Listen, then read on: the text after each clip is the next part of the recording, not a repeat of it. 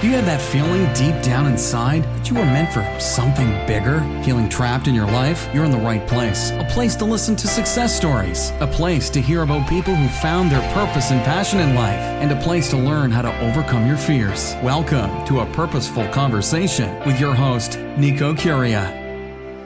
So I'm interviewing today Deborah McPhilemy. She's an award-winning author, personal development trainer, facilitator, coach, and lecturer. Deborah focuses on emotional intelligence, and she specializes in nutrition and how it affects the immune system and the emotions, emotional intelligence, human behavior, the human mind, NLP, and within some things that she does, she also do more things. And Deborah is passionate about helping people who have been disempowered to become empowered within other things as well.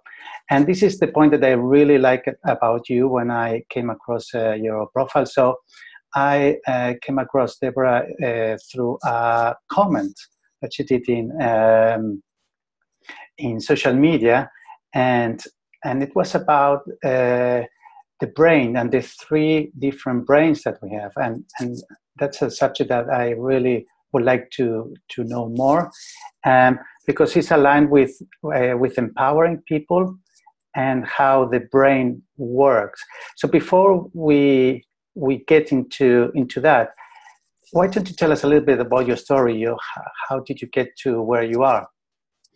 Well, how I got into this field was more through health issues, actually. Up until about 1998, I was pretty unconscious. I didn't know much about the mind. I didn't know much about empowerment. I was actually a blank canvas with regards to it. But I had been suffering from chronic fatigue syndrome for 7 years, and it was debilitating, and I had small children. And I kept looking for a solution, and I just couldn't find a solution because I was diagnosed in, I think it was 1990, 1991. And the doctor basically said to me, you've just got to live with this, you've got to survive. And at that stage, the internet wasn't really available, so I couldn't research, and I was looking for books, and I just couldn't find anything.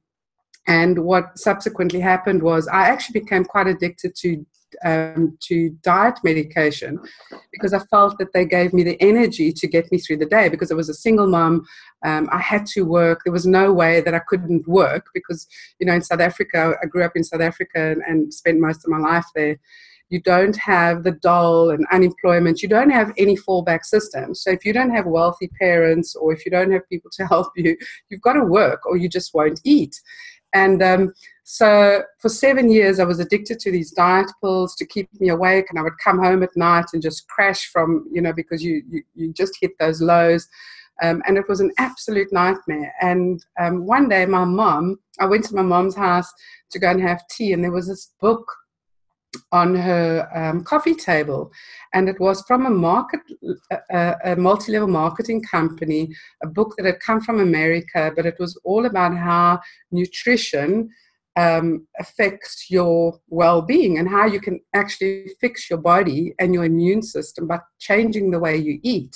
Mm-hmm. And up until then, I'd always been a terrible eater. I was a single mom, always on the run. I used to live on toast and Bovril. So I never really paid attention to it. So anyway, I took this book home and I read it, and it was about this man in America who'd had stomach cancer, and he had a massive tumor in his stomach. And his mom had died of stomach cancer, but he felt that, she had died more from the chemo and from how they sort of do the radiation and the poisoning of your system. And so when he was diagnosed with the same thing, he said, no ways, I'm not going to go through the same thing my mom did. And he then discovered juicing. I mean, juicing now is all over the show, but in 1998, it was a relatively new concept.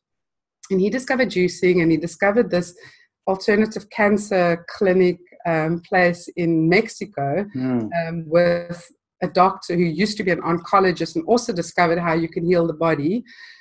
Anyway, I read his book and I thought, you know what, if he can cure his cancer, which he did, a year later, no cancer, no tumor, completely well. And I thought, if he can do that for cancer, I can do that for my chronic fatigue syndrome.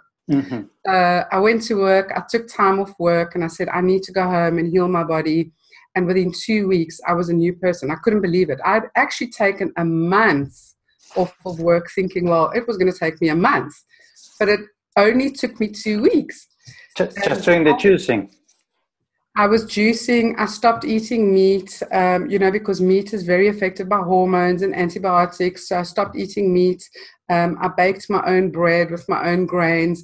I cleaned my water. That was very important to have filtered water. And I even used distilled water as well. And I did juicing, and I started eating lots of vegetables, lots of fruit, everything healthy that wasn't processed. So I kind of stopped eating processed food and started eating healthy food and food that I had control over. You know what I mean? That I knew what went into it. And I changed my body completely and my health. And I was so excited. Went back to work and I thought, how do people not know this stuff? Why aren't we taught this? Went to my doctor, who, funny enough, was also suffering from chronic fatigue syndrome. And he said, what is going on? And I said to him, you're not going to believe this. I changed my diet. And he went, you know what, Deborah? He said, in 7 years of medicine that you get taught to become a doctor, he said, we spent 4 hours on nutrition. That was it. 4 hours. He said, we're not taught how nutrition affects the body. Anyway, so I then left my job. I flew to America. I was still in South Africa, as I said. Couldn't afford to pay for the training, but found this man online, and I thought, I have to go and learn from this author because people need to know this stuff. I sold my car. I didn't even think of the consequences of selling my car, because at that stage in South Africa, we didn't really have public transport. So we didn't have buses and trains and stuff. So if you didn't have a car, you couldn't get around. You couldn't take your kids to school. But I was so excited about learning from this man. Sold my car, flew to America. My children stayed with my brother and my parents for 5 to 6 weeks that I was there. And I went and learned from the man himself. Wow. Came back to South Africa. Beautiful. I love that.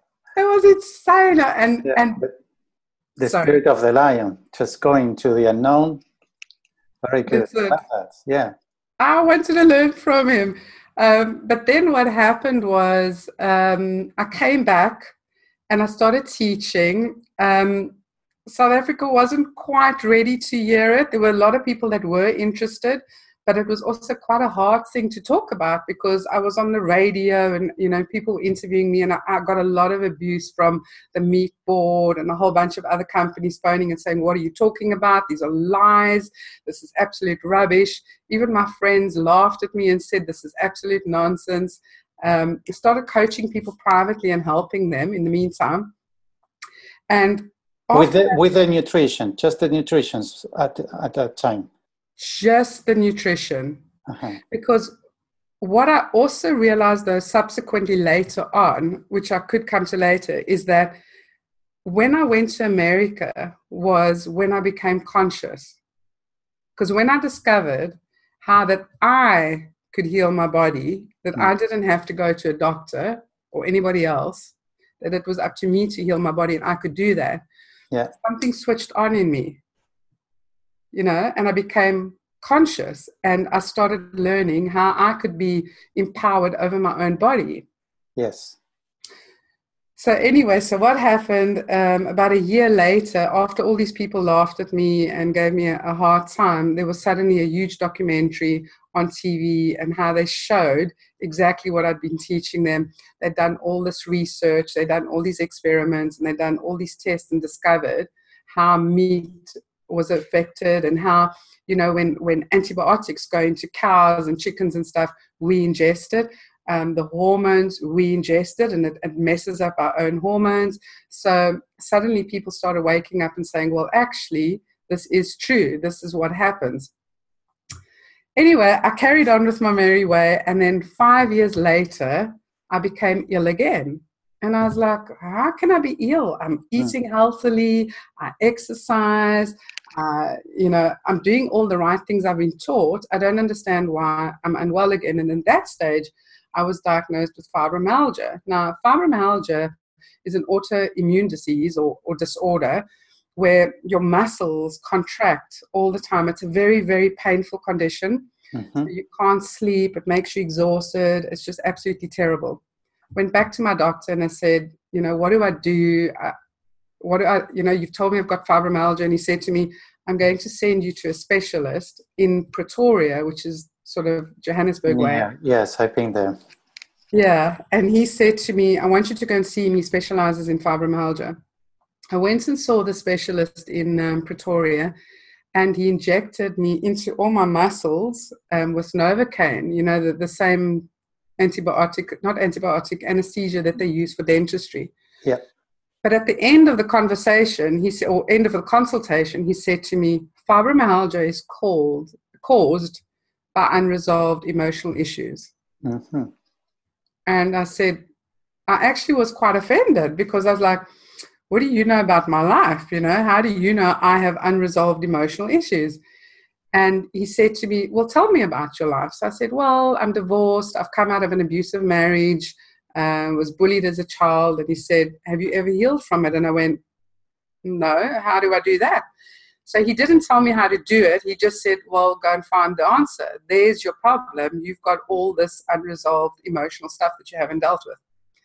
Went back to where I was working, and as serendipity would have it, my boss had just come back from America, where he'd worked for a long time, and he said to me, Deb, you have to find us a trainer. I was working for an entrepreneurial incubator, and he says, you've got to find us a trainer that will teach our entrepreneurs about emotional intelligence. And I said, what is emotional intelligence? And he gave me the book by, what's his name?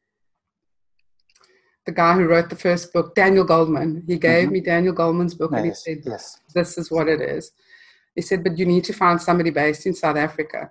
And I really struggled. And then I found 2 doctors who had written about emotional intelligence.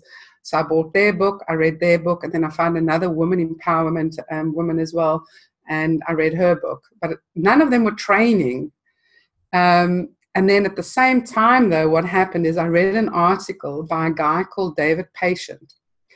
And he was the longest surviving person at the time who had HIV, and it had not turned into AIDS. So he had the virus, and he was living with the virus. Mm-hmm.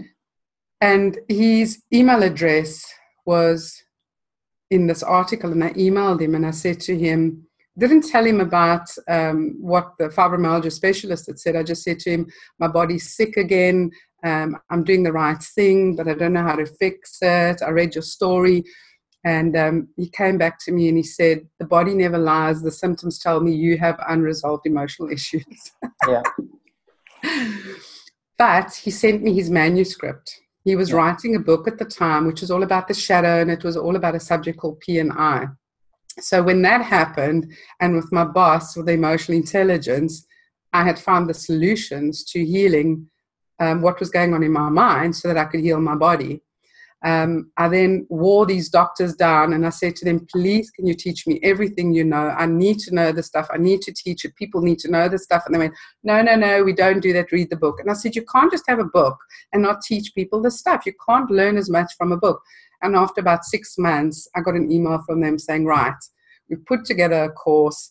We will train you and teach you everything you know. Come and spend some time with us in Johannesburg. And at that stage, I think they had 3 or 4 other people who had made inquiries as well. So they put the very first mastermind group together in South Africa to teach emotional intelligence. And that's how the whole thing came about. And then obviously I furthered my studies from there, but that was the whole way it started. Wow, fascinating. But you knew at some level when they told you that there's emotional issues unresolved, somehow you knew that it was right. I did. It kind of resonated with me because, I knew I didn't actually think I had problems, in all honesty. You know your life goes through a series of drama, and you know that you have this pain and you have this anger and you have this resentment and you have all these emotions, but no one actually tells you what to do with it. No one says to you, well, actually, you can heal those emotions, or actually those emotions are from trauma, or actually those emotions come from deep-seated beliefs. So, people just go through life thinking life happens to them. Yeah. And I actually just felt, well, life had happened to me and that was my life, and I had to just keep moving on and surviving and moving forward. And now you help people to make them understand that life could be better. You just don't need to carry all that in your shoulders. Exactly, because the thing is about, I think what a lot of people don't know is emotions are energy. And emotions, when you don't deal with them and when you suppress them, what happens is they actually go, you suppress them into your body. They become part of your energy field. And they just get stuck. And they're obviously part of the emotional brain and the memories. So you keep reliving the stuff over and over. So something that maybe happened to you as a 2-year-old, as a 3-year-old, then happens to you as a 30-year-old. And it's the same situation. It's exactly the same situation. So if you don't get rid of this trauma, unless you're aware, unless someone make you aware that, there is other ways. That's right. And would you say that is your purpose now, to help people? Oh, my goodness. I mean, my purpose was completely awakened by that, but so much so that... At what point and what happened? The reason why I ask you this is because this is what I help people with. And having inspiring stories and people sharing how did they kind of got the aha moment where, okay, this is what I need to do. This is what I want to do for the rest of my life. I'll tell you when it really happened for me, besides the nutritional side, which is where obviously all my coaching and everything started, all my education and teaching was it, because I obviously felt that, with my chronic fatigue, I felt so much better and I was able to have a better quality of life. And also because I was responsible for my children, because I remember at the time when because I've had 2 sort of aha moments. And the one was, when they told me that I had to live with chronic fatigue syndrome and that's the way I would have to survive, I, for the first time, wanted to commit suicide.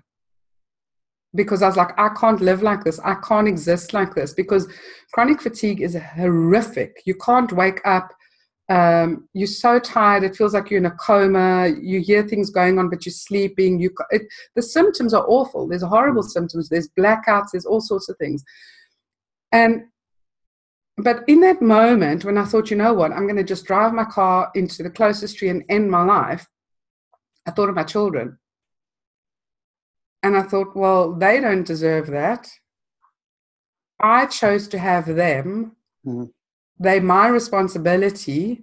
So I need to find that solution, not only for myself, but for my children. So that was kind of my first aha moment. And then obviously, making that sacrifice of getting rid of my car and leaving my small children to go to America to study, that was hard. It was really hard. But I was doing it because I wanted to do it for them so I could be responsible for them, so that I could feed them, raise them. I wanted to be there for them. So that was the first time. Then when I went and did my emotional intelligence training, I'll never forget the moment that one of the doctors was sitting at the table and she said, all the emotions you feel are yours, and it's completely, totally, and unacceptable. And I went, and she said, it's normal. It's absolutely normal. Whatever you feel is normal. And I went, normal? So all this anger, this disappointment, the sadness, this is normal for a human being? And she went, yes, it's completely normal. And just because somebody else doesn't get it, doesn't make it wrong. It's normal. And then she said a second thing. And she said, somebody else's bad behavior is not your fault. Because up until then, I thought that I was broken, that there was something wrong with me, because when you're bullied as a child and people do horrible things to you, you think there's something wrong with me. Mm-hmm. When you get hidings as a child, we got hidings as a child. I grew up in that era and in South Africa where people believed that you give children hidings. You were disciplined. It was horrible. So the people that love you and raise you give you hidings. So as a child, you're like, why am I being physically hurt? There must be something wrong with me. So those were, pivotal moments in my life where I thought, I can't ever, ever allow my children to feel this way, because my children have always been my world, my whole world, my life. My children are my everything, because I've just always wanted to be children, funny enough. Up until then, my purpose was my children. I just wanted to be a fantastic mother. I've just always wanted to love children and be with children and have children. Mm-hmm. But when I realized that I thought I have to teach this to my kids, because I do not ever want them growing up feeling they're broken, they're not enough, they're not acceptable, they're not loved. And at that stage, they had, they'd been started being bullied at school as well. And I didn't have the solution to help them. But when I started on this journey of training and stuff, I thought, you know what? I'm going to teach my kids, and then I'm going to teach other people's kids, because somebody needs to tell people that this is not normal to feel broken, and that you're not enough, and that there's something wrong with you. Mm-hmm. And that's when it became my purpose. That's wonderful. And that's what you have behind you, the Bears of Blueberry Forest. Yeah, those are my little guys that help me to teach and help children to understand their emotions. So yeah, that's my book series and the series that we use to help children. Yeah, that's wonderful. I do something very similar, but with adults. So, but you're totally right. If you can tackle the problem as young as possible, then it's way better. Yeah. So how does what we were talking about, the 3 different brains, can you explain about that, and how do you relate with what you do? Okay. So the brain and the mind are actually not the same thing. A lot of people think that the brain and the mind is the same, but it's not. But a lot of people refer to it as, as the same thing, because the brain, you have different parts of the brain, as you know. So you have the bottom brain, the middle brain, the top brain, and then you have the left side of the brain and the right brain. So, and different parts of the brain have different roles and responsibilities. So, for instance, the right-hand side of the brain controls the left-hand side of your body. The left-hand side of the brain controls the right-hand side of your body. But then also the right-hand side is responsible for your creativity, and the left hand is for the logical. And, all the structures and stuff that you understand. Now, the reptilian brain is the oldest part of the brain, because this is a part of the brain.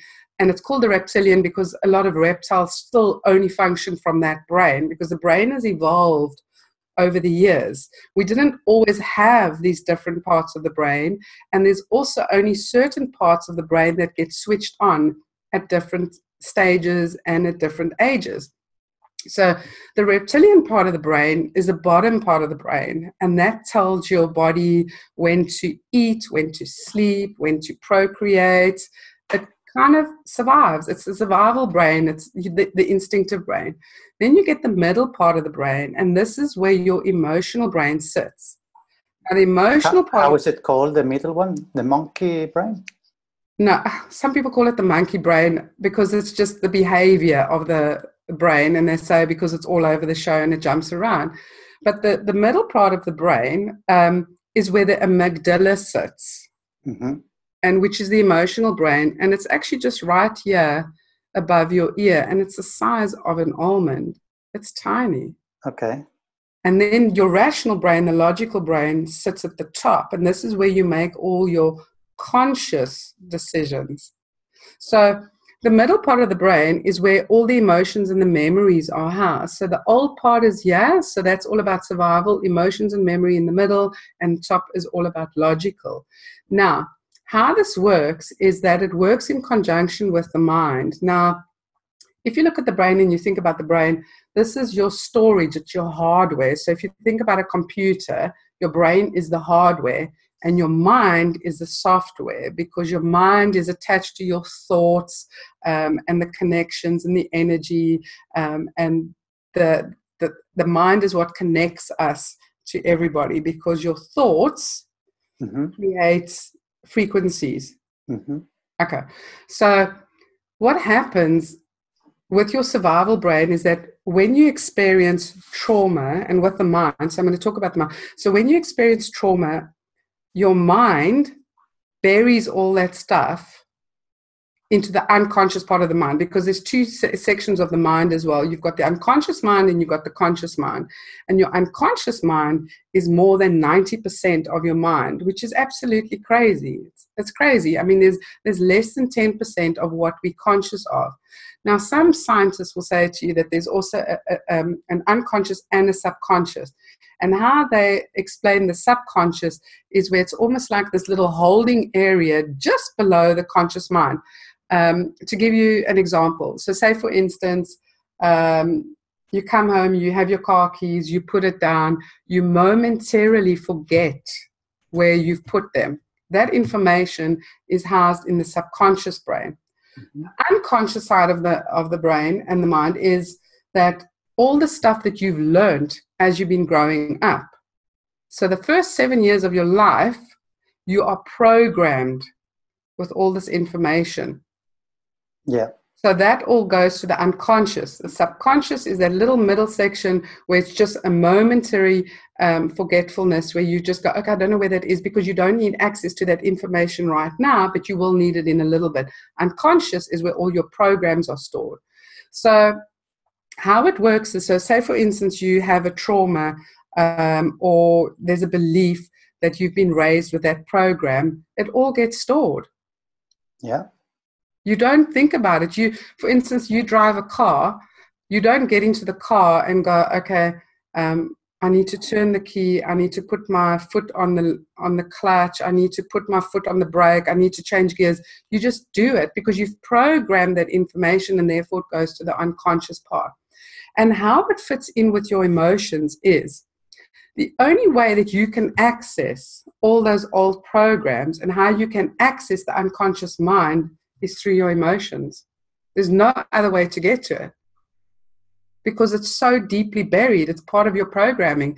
As I said, it's the same as your computer or your laptop. You program it. You don't know how it works, how it functions. It just runs in the background. Yeah. So does your unconscious mind. So emotional intelligence is very connected to that, because if you want to access that information, you have to go through your emotions. How do you do that, for example? So, say, for instance, your mother has a terrible fear of spiders. Mm-hmm. Now, you as a little child, you've never met a spider before. You don't know what the spider is. Yes. You're very curious. You look at it. You go up to it. Oh, a little spider, something new to see. Your mother sees. She goes, oh, my goodness, get away from that. That spider is going to bite you or whatever. It's poisonous. It's dangerous. Yeah. So all her emotion has now told you that you should be scared of that spider. You get a fright. You obviously probably start crying, because children do start crying when the parent overreacts. Yeah. Now suddenly this child has imprinted a belief about spiders being dangerous and fearful. So that belief drops down to your unconscious mind. Mm-hmm. You don't know it's there. But the next time you see a spider, you react based on that fear or based on that program that has been instilled in the unconscious mind. How do you change that? How do you revert the process? So the only way you can revert it is because this is related to people who believe they have a low self-worth or low confidence. How that's the emotion. So how do you revert that? Okay. Well, the very first thing about emotional intelligence is to become self-aware. And a lot of people know the only emotions they know are love, anger, hate, sadness, fear. Honestly, it's about 7 emotions. They don't ever consider that there's more emotions or there's different levels of emotions. So the first thing when I take people through a course is to become aware of your emotions. And I take them through a various process, because until you know how to label and identify the emotions, you are not going to be able to deal with it. Because emotions are just the signals of what is going on.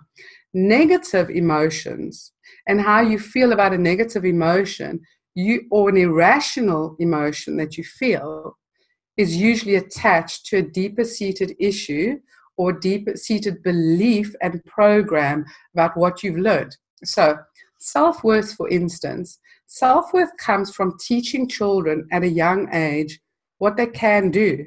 It's about encouraging them, building their confidence, simple things like giving them chores.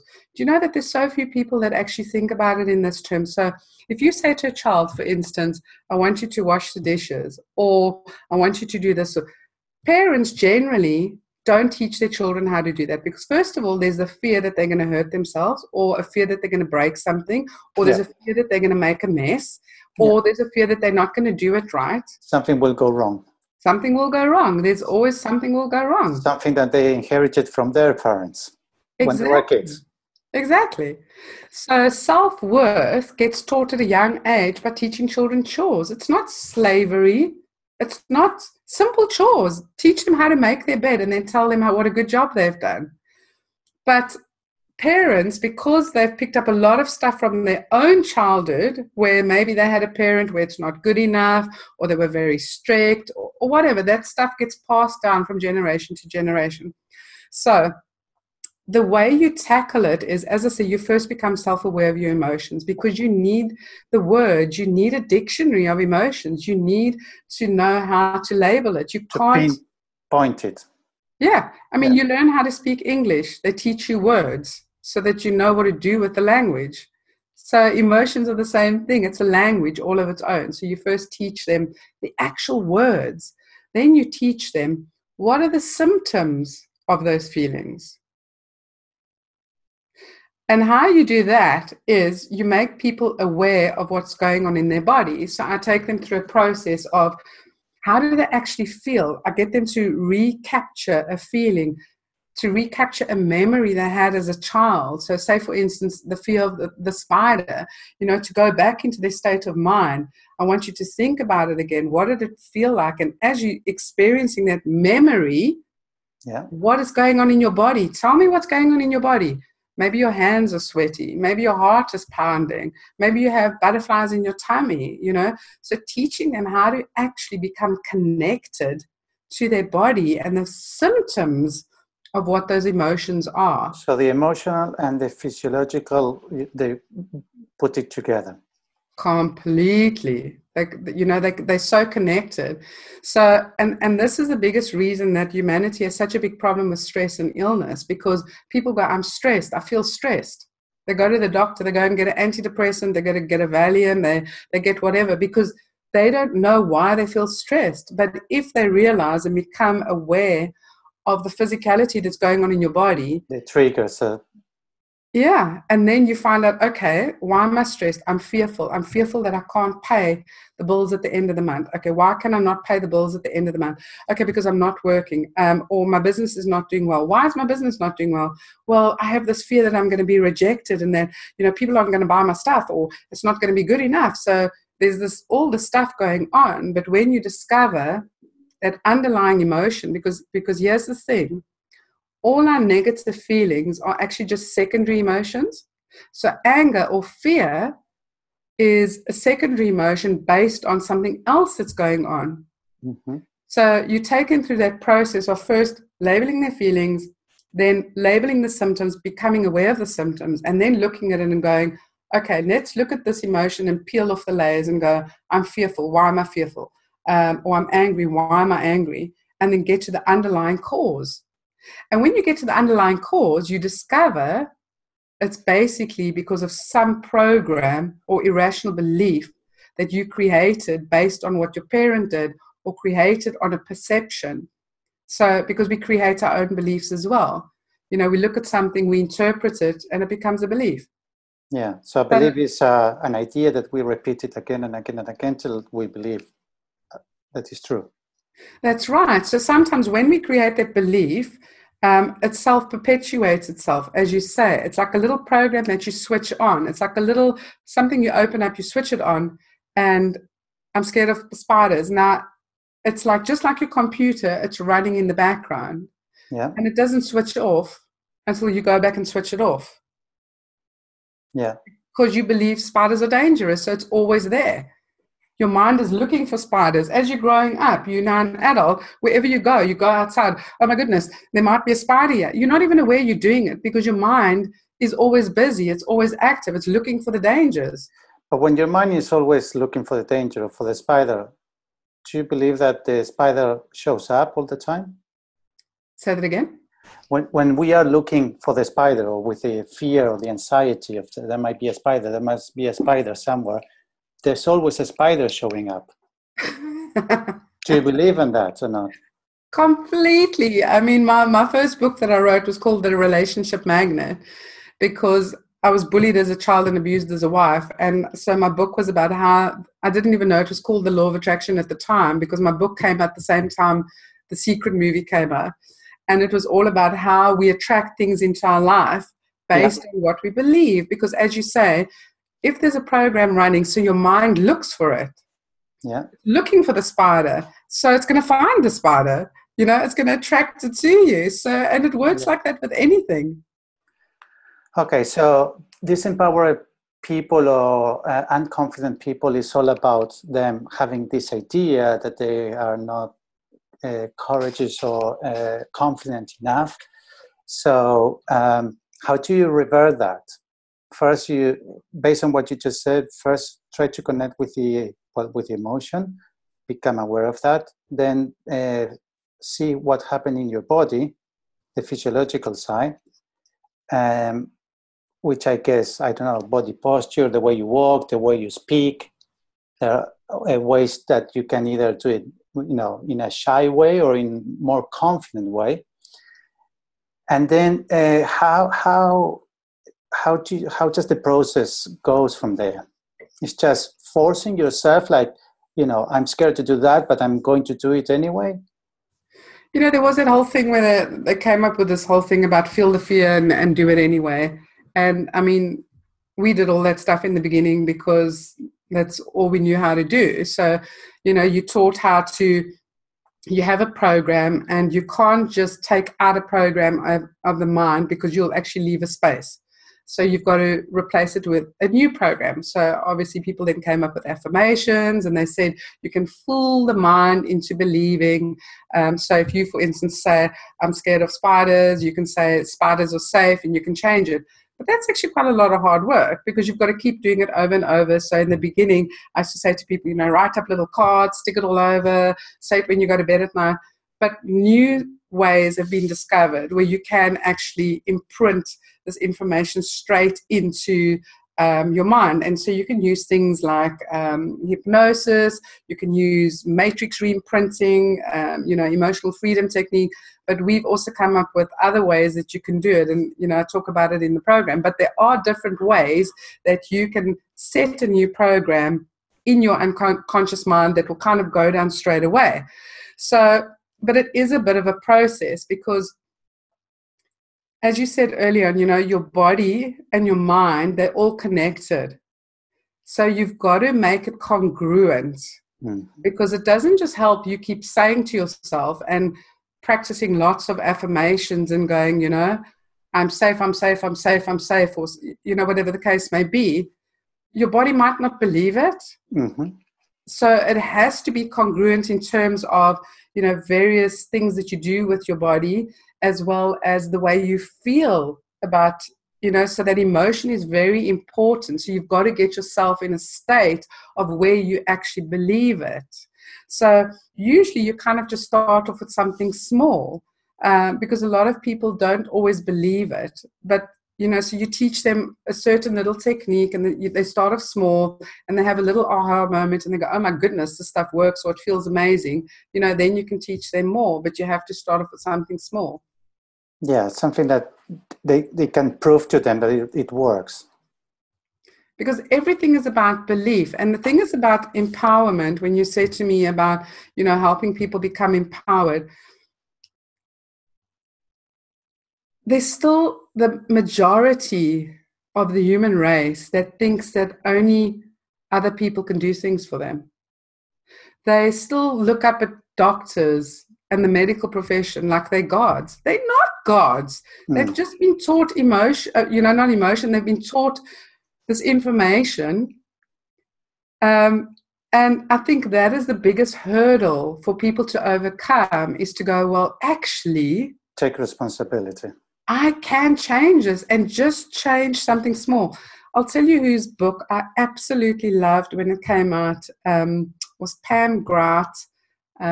She did E squared and then E cubed. And her book is all about these little experiments of how you can change things and that there's this energy out there, and that we energy. So, I always say to people, even if you don't believe me, and even if you don't want to come and do our process and come and do our program, read her book and start off with those small experiments and pick one so you can see that it works for you. And simple little experiments like how you can affect your own flowers. Or, so one of the things that I do with parents and children is that, I explain to them that when you're feeling stressed and erratic, your child picks up on it and their behavior changes. They become stressed and erratic. If you don't have a child, when you're feeling stressed and erratic, look at the behavior of your pet, your dog, because your dog and your child will pick it up. And the reason that they pick it up, especially if a child is under the age of 7, is that before the age of 7, a child's mind and brain operates on a complete different level. The first 2 years, they just sponge. It's just an absolute sponge. There's no filter going on. So they pick up everything that goes on. So the minute you become calm and you just go through a process of actually just calming yourself down and doing a bit of meditation and feeling peaceful, you'll see immediately how your child's behavior changes and how your pet's behavior changes. So, that's one of them, the proof of the evidence of how when you become calm, it affects other people around you. Other things, if I say to somebody, have you ever gone to work and you've walked into the office and before you've even spoken to your boss that they're in a bad mood? Yeah. Because emotions are contagious. Yeah. When I meditate and I go deep in my meditation, my dog goes crazy, like wake up, like she's trying to pull me back into this life. It's the opposite. So how is it true in your experience? They say that it takes 21 days to change a habit.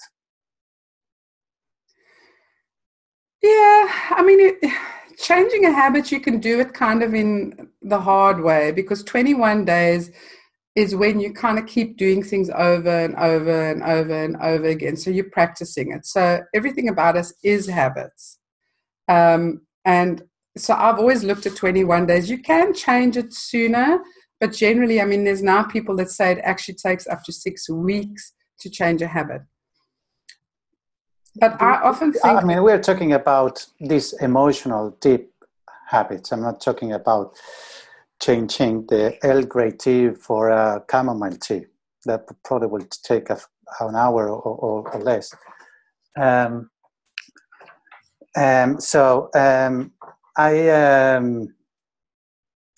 talking about the emotional ones, the deep ones, like becoming more confident. No. So I believe that you can change it within a few hours or a day. So At the moment, I'm working with somebody who's doing a 7-day intensive. Yeah. Because he felt so depressed and so unhappy and wanted to change his life. So he's taken 7 days off, and all he does is the instructions I give him every single day, and he's just doing an absolute intensive because he's got so much pain and so many beliefs and so much emotion he needs to get rid of that he's committed to doing it. Yeah. And every day the feedback I get from him is just phenomenal. He's like, oh my goodness, I can't actually believe this has just happened, or this has worked, because you can do it.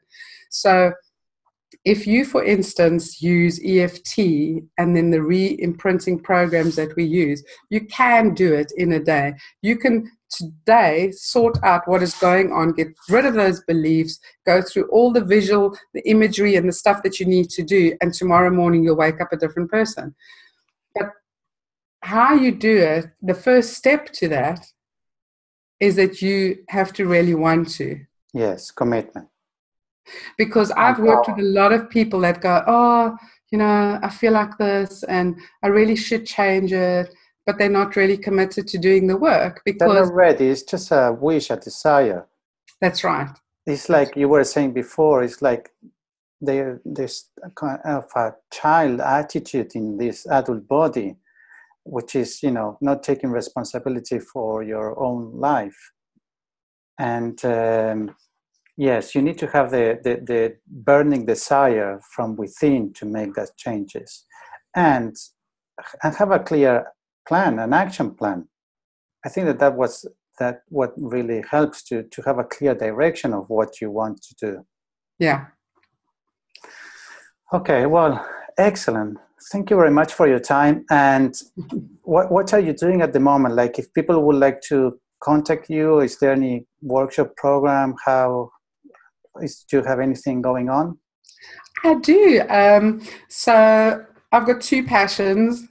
As I said, I work with children, but I teach more the parents and the teachers how to help the children. So I do a lot of train-the-trainer courses. So I've got an online program, and that kicks off again on the 29th of January. Yeah. Okay. I've got a webinar next week, actually a free webinar. So if people want to know more information, they can sign up for the free webinar. So all of that stuff can be found on sediesinc.com. Okay. Now that is all about, but what a lot of stuff that we focus on is helping children to recover and prevent bullying, because that for me is, it's such an important thing, and bullying is such a massive epidemic at the moment in the world. And so teaching children how to get rid of and prevent that, but also to recover from it, because I'll just quickly tell you something about bullying, is that bullying happens and perpetuates when a child believes the person who's bullying them the very first time. If they know not to believe what has been said or been done, that bullying will not perpetuate. Because, say for instance, there's a child on the playground and somebody calls them a horrible name, or they try and hurt them, and that child immediately accepts the trauma or experiences that trauma and says, oh my goodness, this is because I'm a bad person, or I'm not enough. And sometimes it's a very unconscious process that happens. That child then keeps drawing unto them all those bullying experiences. But when you teach them how to not accept what's happening and that it's not about them, you'll find that they won't be a victim of bullying. So it can be prevented. So it's quite important for me that parents understand this. You can prevent your child from being bullied. And if they have been bullied, you can change that switch. You can switch that, you can switch that switch off in the brain and in the mind so it doesn't happen or keep happening. Because if you don't, it carries on to adulthood. So that's the one thing that we really, really focus on. Mm-hmm. The other thing is I've got something called Selfie School.